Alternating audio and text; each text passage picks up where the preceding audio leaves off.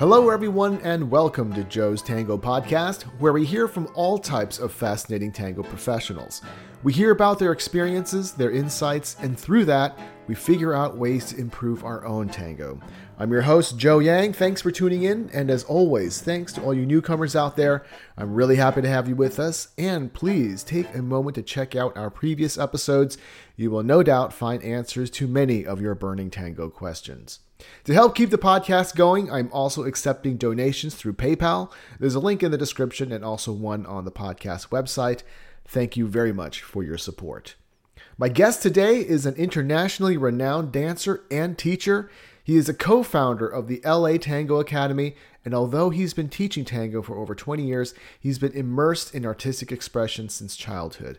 He has a background in theater, music, and a variety of other dance forms. On top of that, he also has extensive training as a gymnast. He's traveled all over the globe to dance, teach, and study tango, and is working hard to push his dancing even further. And with me now is James Friedgen. James, thank you so much for taking the time to be on the podcast. Great to have you with us. Well, thanks for having me. Yeah. Okay, James. So you have been involved with the arts all of your life. So how did you fall in love with tango? Well, I was in love with dance in general, I think, since as far back as I can remember as a little boy. And when I found tango, the first time I saw Argentine tango was at the Argentine Association in Los Angeles. And I think I hadn't quite turned 16 yet. And a friend of my parents took us to the association on a Sunday afternoon. And I saw all these people in their 60s and 70s doing this incredibly beautiful dance to this strange, interesting music. And I thought, this is super cool. I want to do this. Nice. So what was your very first tango lesson like? Do you remember? Yeah, it was with Alberto Toledano and Lorena Arbus. I think it was around September or October of 1996, something like that. And they taught us La Salida Básica. And I learned it. I learned both parts. And the next week they taught Ochos from the Cross. So very, super classic salon approach. Nice. And did you pick it up pretty easily, or was it challenging? Oh yeah, I was killing it up until the fourth week.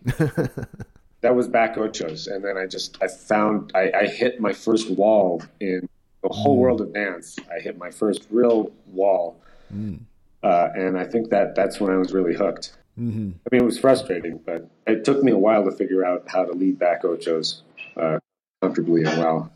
Yeah. Nice. So once you got hooked, did you start heading out to Milongas right away? I was pretty shy, and everyone was like 40 years my senior at least. But I did. My parents started going, and I did go with them. And I didn't have a lot of nerve to ask people to dance, but a lot of the older Argentine ladies were, they would just grab me and make me do it, and that's very helpful. And then I would go to the practicas at the Argentine Association on Wednesday nights, and mostly it was Angel Echeverria and some other Argentine guys, Daniel and Tito and Rafa, and they would just kind of make me follow them, and make me lead them, and show me different things, different variations on whatever I was learning on Monday night from Alberto and Lorene. Mm-hmm. Do you remember your very first dance at a Milonga? I do. It is burned into my mind for all time. Okay, that sounds interesting. What happened? Well, it was, I think it was down near Marina del Rey or something like that. It was Michael and Loren's farewell dance from L.A. They were moving from L.A. to Santa Fe. And at the time, they were pretty much the biggest American names as far as just the performance of the dance. Mm-hmm. And there was a farewell party for them, and there were about, I think, something like 300 people on the floor. And I got up the nerve to dance, and I danced with my mom. I just kind of froze on the floor. I did like half a Salida Básica and froze, and I couldn't remember anything else I learned. Mm-hmm. I was holding up the line of dance, and the guy behind me said, "Just do something." And I just stood still for like half the song because I was paralyzed, and I had no idea what to do. And then when we went back to our table, our friend translated for us from a couple of older Argentine guys. They said they liked my musicality. Yeah, you weren't rushing at least, right? Yeah. I didn't know yet that standing still was like really cool. Nice. Yeah, I remember when you mentioned about hitting that first wall and how that sometimes has a tendency to hook us. So as you started on your tango journey and started taking more and more classes, what's some really good or some memorable advice that you've gotten from some of your teachers? Oh, wow. That's a long list. Yeah. I think there's been a lot of teachers, so it's been a long list. But I think, I was kind of, I wouldn't say humiliated, or bullied or anything like that. But I was very much held accountable for my embrace by a large part of that older Argentine community in LA in the 90s. And I think that's something that I didn't really get from classes that much back in that day. And I think by the early 2000s, it was very in vogue to talk about the embrace and the quality of the embrace in class, private lessons. But back then, it wasn't so much. And I got that from the community. I got a lot of that. Somebody would dance with me, and then they would kind of whisper about how my arms were too tight or too stiff, or whatever. And eventually, it would get around to somebody who would tell me about it, and I think that was super helpful. It was a weird kind of community way of holding me accountable for holding people well. And I think a lot of that is the most influential thing, not necessarily even just advice from teachers or wise old masters, which is plenty of. But I think a lot of that community suggestion is extremely powerful. I heard a woman at the Argentine Association telling another woman that an American could never dance like an Argentine. Now, I'm 18 years old, overhear this, and it was highly motivating. Yeah. I really wanted to prove them wrong. And it's easy in the sense of really falling in love with the music, the dance, in terms of showing that this is a human dance, and have a lot to be grateful for Argentina and Buenos Aires and the golden era and this incredible wealth of music and dance movement that we share. It's a human dance, and absolutely. Yeah. Yeah, so it sounds like you had some pretty intense moments as you first started out, and just kind of throwing you right in there with all the Argentines. So, as a teacher, you would know that getting good at tango is largely mental, not just physical. So what are some ways, in your opinion, James, to become a mentally strong tango dancer? Oh, well, yeah, that's another great question. I think with a huge range of answer, it's very helpful if local instructors and people's introduction to the dance involves some concern for that, or a great concern for that we have to get people comfortable with being uncomfortable. Have to get people laughing off failures while still taking them seriously and learning from them. We have to get people used to the difficulty of really developing as a tango dancer compared to many other activities that we're accustomed to. The fact that we're going to have to confront something eventually that's going to make us really upset, or we're going to hit a wall. For me, it was just simply back ochos, and the fact that I couldn't do something in dance. I had a lot of success as a kid because I liked it and I did a lot of it.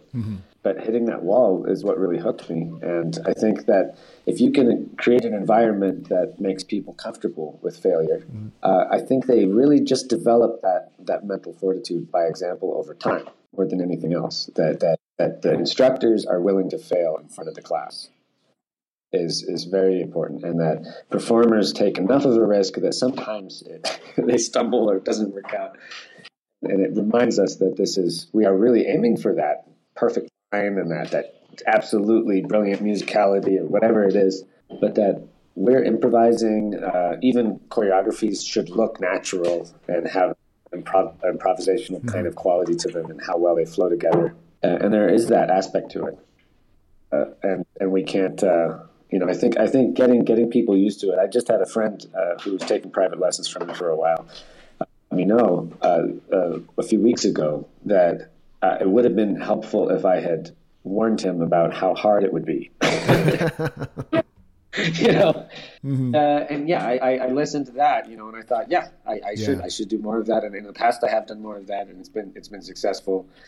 Getting people used to that, saying, listen, this is going to be really sloppy for a while, and you're going to care a lot, and you're going to try really hard to make it less sloppy, but it's going to take time, and it's going to be confusing. And as soon as you get one thing under your belt, you're going to be working on something else, and that's irrelevant as far as style or anything else. I mean, that's going to be the process of learning tango, and if you can keep it light around failing and not feeling like you're confused or lost about it, just keep it light and right. Just have fun with the mystery for a while, because it won't last forever. Pretty soon you'll know exactly where you are in the turn. Yeah. Or whatever else, you'll be able to do this dance really well. Yeah, I don't know if you find this. I know with a lot of experienced dancers whom I've talked to, they say, they of course they love it when they start to get it, like you say, they start to really know where they are in certain figures such as turns. But at the same time, sometimes I'll look at beginners and say, sometimes I kind of miss being a beginner. Do you ever miss that feeling of being a beginner? Very much so. I miss it a lot.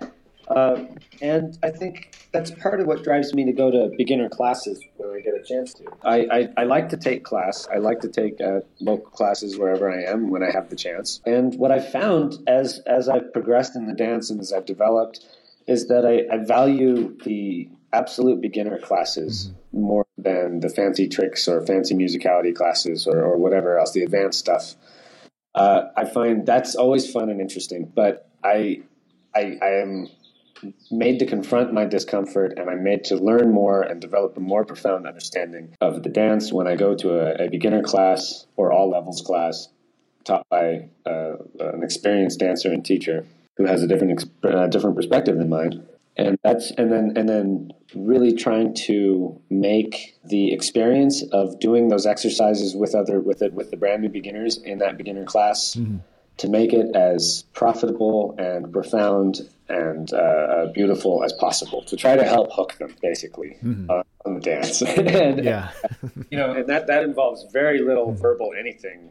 Oh, that one was great, or I think we got it. I think we nailed it. Anything like really enthusiastic and positive. But with the body, with listening to the other person, with the little micro nuances we can dance, really trying to give them the absolute best opportunity. Either role, doesn't matter. Giving them the best opportunity at success and to understand the movement and how it should feel. And I don't think I'm anywhere close to the end of my journey on that. I think I have many years or decades more of really finding that profound. And working with brand new dancers, people who don't have the tango conditioning, that makes it so easy. Yeah. Being able to communicate well with anybody and make it a positive experience for anybody, even if they have a terrible attitude and they have no idea what they're doing and they're freaking out and they're frustrated, and just making it a little bit better because they rotate it to me or whatever. Yeah, that's a nice segue into the next thing I wanted to ask you, is that with this dance, even with all of your experience, you're always finding something new. You're always kind of pushing things more. So what's something new, James, that you've learned recently, maybe in the last few months or the last few years? Oh, wow. These are great questions, Joe. I mean, there's a lot of different ways to answer all of them, I think. There's a lot of new things, from falling in love with new music that I haven't heard before or haven't heard in many years and didn't get the last time I heard it. There's a lot of music, a lot of ideas as far as how the different orchestras are related to one another and how they express rhythm in different ways. I've come up with some very rudimentary kind of claves for different groups of orchestras. These little undercurrent rhythms that once you discover how they function with that orchestra, it really becomes a kind of magical way to jam out rhythmically with Canaro or with Troilo or with whoever it is that you like dancing to. And that's been a lot of fun. I always love getting really deep into the music uh, and discovering a lot more about it and the structure of it. Mm-hmm. I have a friend and student, Richard Spera up in Taos, who for the first time started counting out the full 8 quarter notes in my 5/4 or 3/4 kind of drills. So just if we're trying to break our habits musically and hear other relationships in the music that we can play with when we're improvising, Mm-hmm. I've always liked to use the tools of counting out 5 quarter notes instead of 4, and stepping and using that as our rhythm. To break habits, or dancing 3/4. So basically pretending like a normal tango is a waltz, or Mm-hmm. pretending like it's Dave Brubeck's Take 5. Moving on those rhythms. So first of all, very difficult, and it really tickles us as dancers. And then we get used to it, and we get the basic groove of it, and we're dancing on a downbeat, we're dancing on an upbeat the next step, and then we're dancing on a downbeat. And we get used to that, and that's a lot of fun. But our friend Richard, interesting. Started counting out the full repetitions of 8 phrases. So, 8 quarter note, two counts of 8 quarter note phrases, and he started figuring out the cycle of that. And so now I have a new idea of the phrasing of that, like how the phrasing of 5/4 works. It takes 2.5 phrases to get through the cycle of the 5/4 dancing. And those are super nerdy tango things. Really, I really love that, And then you're dancing a certain Lawrence track or something. There's plenty of rhythmic complexity, and you realize this one portion of this one section is completely in this kind of 5/4 thing, where you have those beats, the 1 and then the 6 and then the 3 and then the 8, all emphasized in a row. And you think, wow, these musicians were really playing with a lot of fun, and they were trying to mix it up, for decades and collaboration with each other and in competition with each other. Up with all these little fun things, and I would never hear that in that Lawrence track unless I had practiced that 2.5 phrases or the cycle 5/4 dancing, and it's so abstract and funny, but that's always very exciting to me. Yeah, playing around with that rhythm, it's really good for your brain. Yeah. It's I think it's really good for your brain, and it's really good for your dancing. I think you can do some magical things, that after you get used to that kind of thing and processing it on that level, you can play around in a way and entertain your partner in a way that just blows their mind and that's the fun side of getting that abstract. Is you develop these techniques and reflections of the music that would never have occurred to you if gone off on that strange unbeaten path.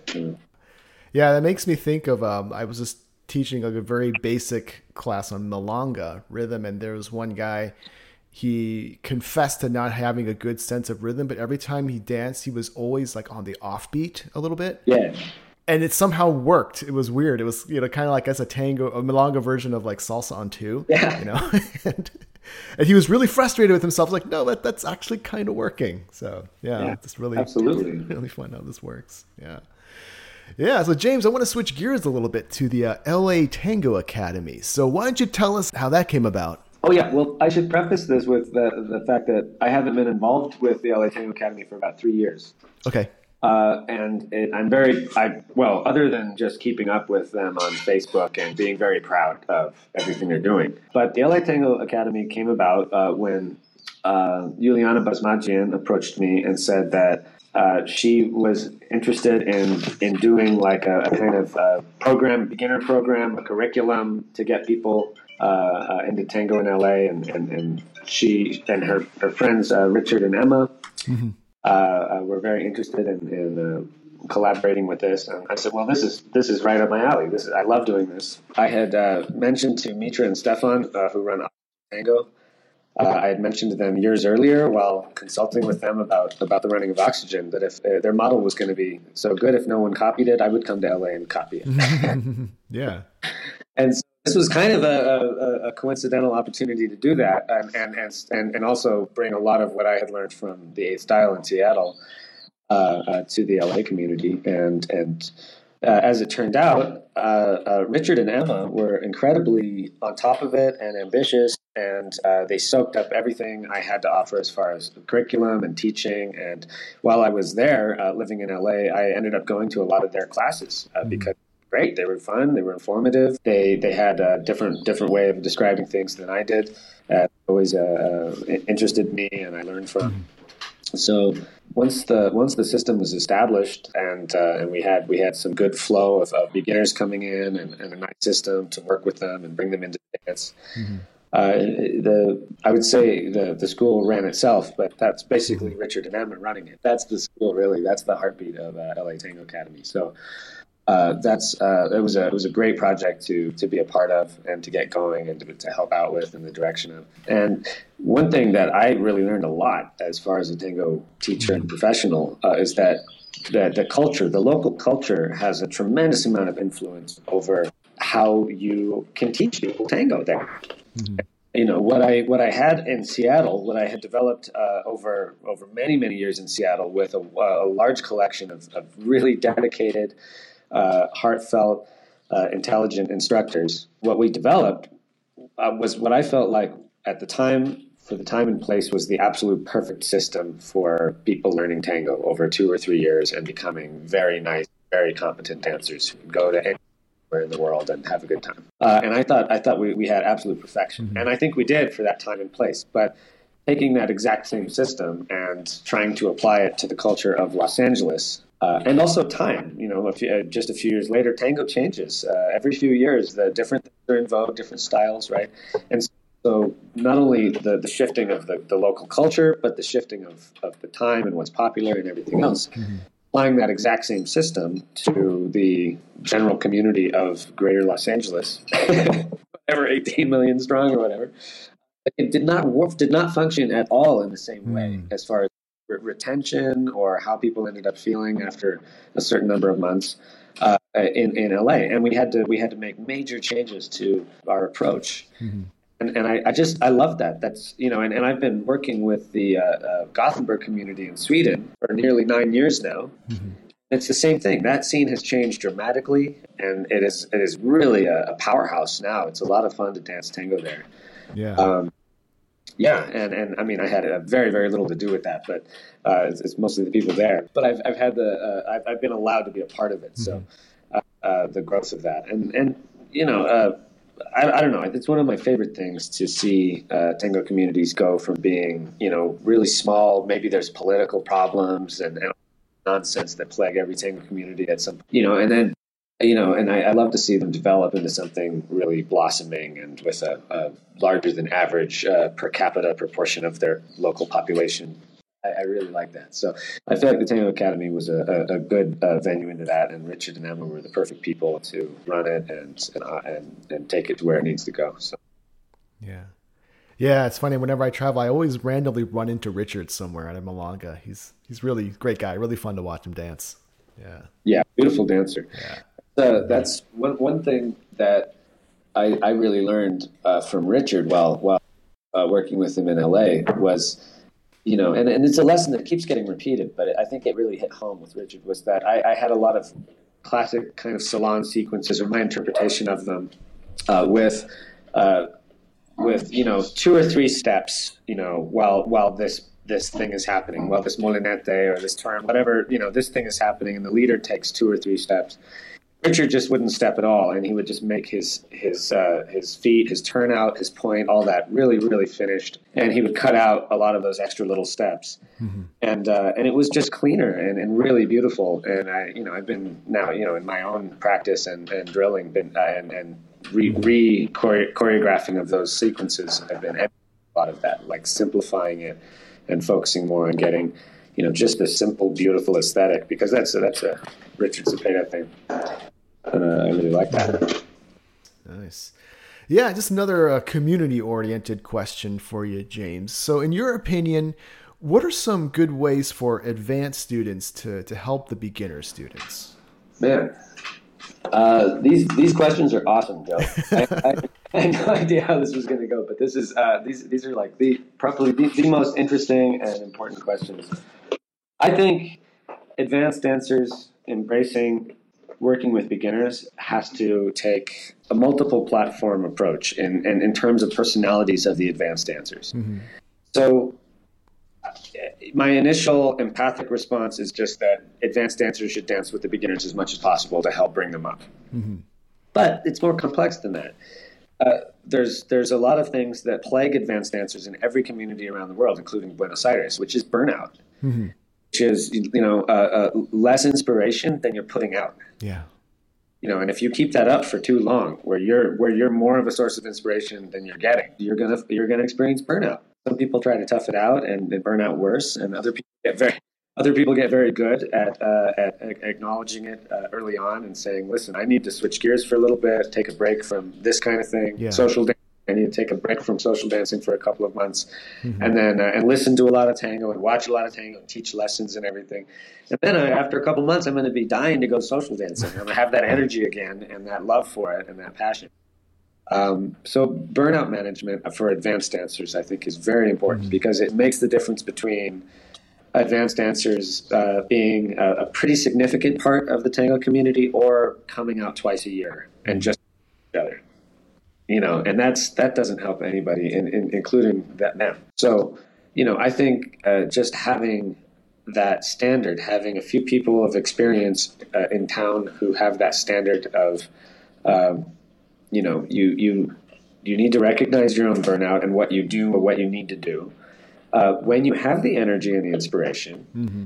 going to beginner classes or any level classes, but going to beginner classes, going to milongas and dancing with new people and all of that is a wonderful thing to do and contribute as a dancer. I think there is, and this defaults into the realm of the courtship ritual. I think more advanced dancers inviting beginner dancers to practice for free, just to work just to do what they're learning in classes over and over again, is a really, really crucial and wonderful thing to help bring people along. And as I said, that is so often in the context of, hey, do you want to come over and practice with me? I'm an experienced tango dancer, and we can hook up. And it depends on the local culture as well, whether that's really a common situation or not. But in any case, I think whatever the reason or the underlying agenda may be, any time that patient, experienced, mm-hmm. Caring, advanced tango dancers spend gratis, just giving their time to up and coming new dancers, is huge. Really huge, and that makes such a giant difference in terms of how people are able to absorb the dance. Mm-hmm. Mm-hmm. Yeah, absolutely. Great. Yeah. So along those lines, James, what are some valuable lessons that you've learned from your own tango students? Oh, wow. Well, we had the Richard thing already, the simplifying the footwork. And, I've probably spent more time with Krista Rodriguez than anybody else, as far as seeing her teach or her, getting her opinion. So I've learned a tremendous amount from her. That could be anything from, as simple as you rush that step to, you're always pigeon-toed in your back ochos, which is a blow, especially after 2 decades. If it's true, it's true. Having somebody who has studied with you for years but has no problem telling you exactly what the situation is, is very useful. And so, probably those little things, which I can't even enumerate, that I've gotten from Krista, have been very valuable and, very often comically delivered, which is great. And, I think, what I've learned from my students, I've been living now in Santa Fe for the last 3 years, and 3.5 years. And I love Santa Fe. It's my 3rd time living here since I was 18. And it's been a great 3 years. Mm-hmm. And I think what I've learned most from my students in this part of the world mm-hmm. Over the last 3 years is that people are absolutely terrified of counting to 8. I mean, and everyone thinks they're unique in this as well, around here. And you can imagine in places like in Seattle or in Sweden, people might be just as terrified of it, but they don't admit it. Yeah. There's a generally more mathy, sciencey kind of culture in Seattle versus most of the rest of the country. Seattle and Boston, I think about these very, very mathematical, science kind of oriented cultures. Yeah. You have pockets of that everywhere, of course, but there's not. And while I was in LA, I was teaching at Caltech, and I didn't get many complaints about counting to 8 or that kind of analysis. But I think that here in the Southwest, and especially in Santa Fe, Taos, Albuquerque, and the surrounding areas, I think people come here because it's a little quieter. It's not as populous. I think it attracts a lot of sensitive people. It attracts a lot of artistic people. It has for a long time. And I think that it attracts a lot of expressive people in general. A lot of great performing artists coming out of here, out of this region, in music and theater and everything else, and in tango as well. And I think that the ability to say I am freaked out by this counting to 8 thing it's just people are able to say that here. I don't think there's any cultural pressure against that. I think people are freaked out by counting to 8 everywhere in the world. I think Caltech people are freaked out by it too, in some regard, because it is an immediate accountability. And I think that in addition to a lot of math trauma that people have growing up, which, it's silly to include counting to 8 over and over again, or even counting to 3 over and over again in a waltz, or what it is. It's silly to associate that with your math trauma, but it's not really. I mean, that's what trauma is, right? People have a strong imprinting emotionally of this that they've carried with them their whole life. And in addition to that, there's just an accountability. There is an actual one, and you can be wrong about that. Yeah. As long as you're going with your feelings and you're just feeling it out and all of that, then we can keep this other very important thing that exists in tango, which is going with the flow. We can keep that devoid of the accountability. And as far as my teaching and my students go, I feel that there has to be some accountability for development. We have to be able to see the difference between things, and we have to be able to go through that. But back to your one of your first questions, the psychological aspect of learning tango. I think that relationship with accountability, letting people off the hook for that, has really become clear to me here. Is that I have to relax with allowing with needing to hold people accountable for something as abstract as that 5-4-3-4 exercise, for example. Right. Yeah. Right. That it's going to have to be something that evolves over a couple of years. That I'm going to count for people, and I'm going to show people where we are in the phrasing and what the synchronized or the quadroon is, or whatever else we're calling these musical elements at this point in our world. I'm gonna have to make that a pretty unconscious journey where there's slowly an awakening of, I know that's where the one is. That's where the beat starts. I know that little ding in Biaggi on the piano was on a 6. I don't even know how I know it. And for me, it took me more than a decade to really start figuring the music out. I was talented at expressing the emotion of it because I felt the emotion of it, and I was talented with remembering the little details of it. But in order to start understanding the structure of the music, and even as a musician, this caused me to shy away from really trying to play it, or get into it that way. But finally, in my own living room in Seattle, just trying to figure out tanturi, and figure out what the structure was and where these breaks were coming up and what the consistency was. And after a couple of years, I got it. And it was hard before because I would get asked to choreograph for non-tango dancers, professional dancers, dancers, ballet dancers, but non-tango dancers. And I would get asked to choreograph for them to this epic Pugliese track or whatever. And I would spend days figuring out where the 8 counts were, because I didn't know how to do it. I had never really made myself do it and figure it out and be clear about it.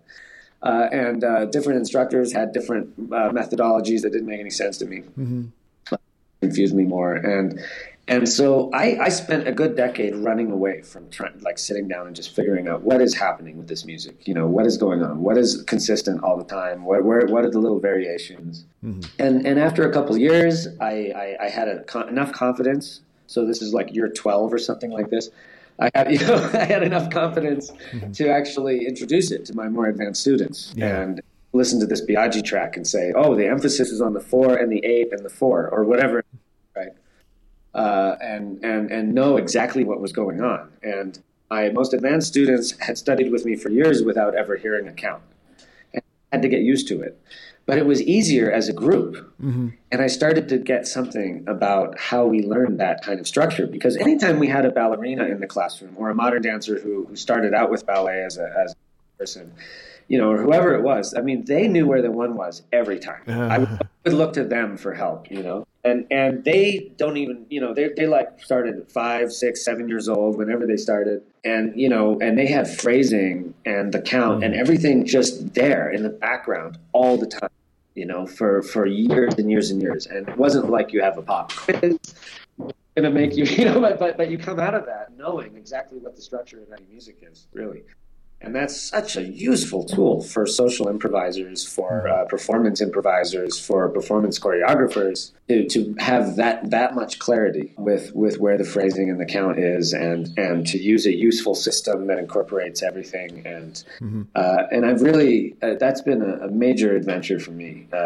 And getting back to the Santa Fe people, I think because I was terrified of the count for a decade, I think. Don't want to acknowledge the human fear about that. I want to pretend like I never had, like that decade didn't happen.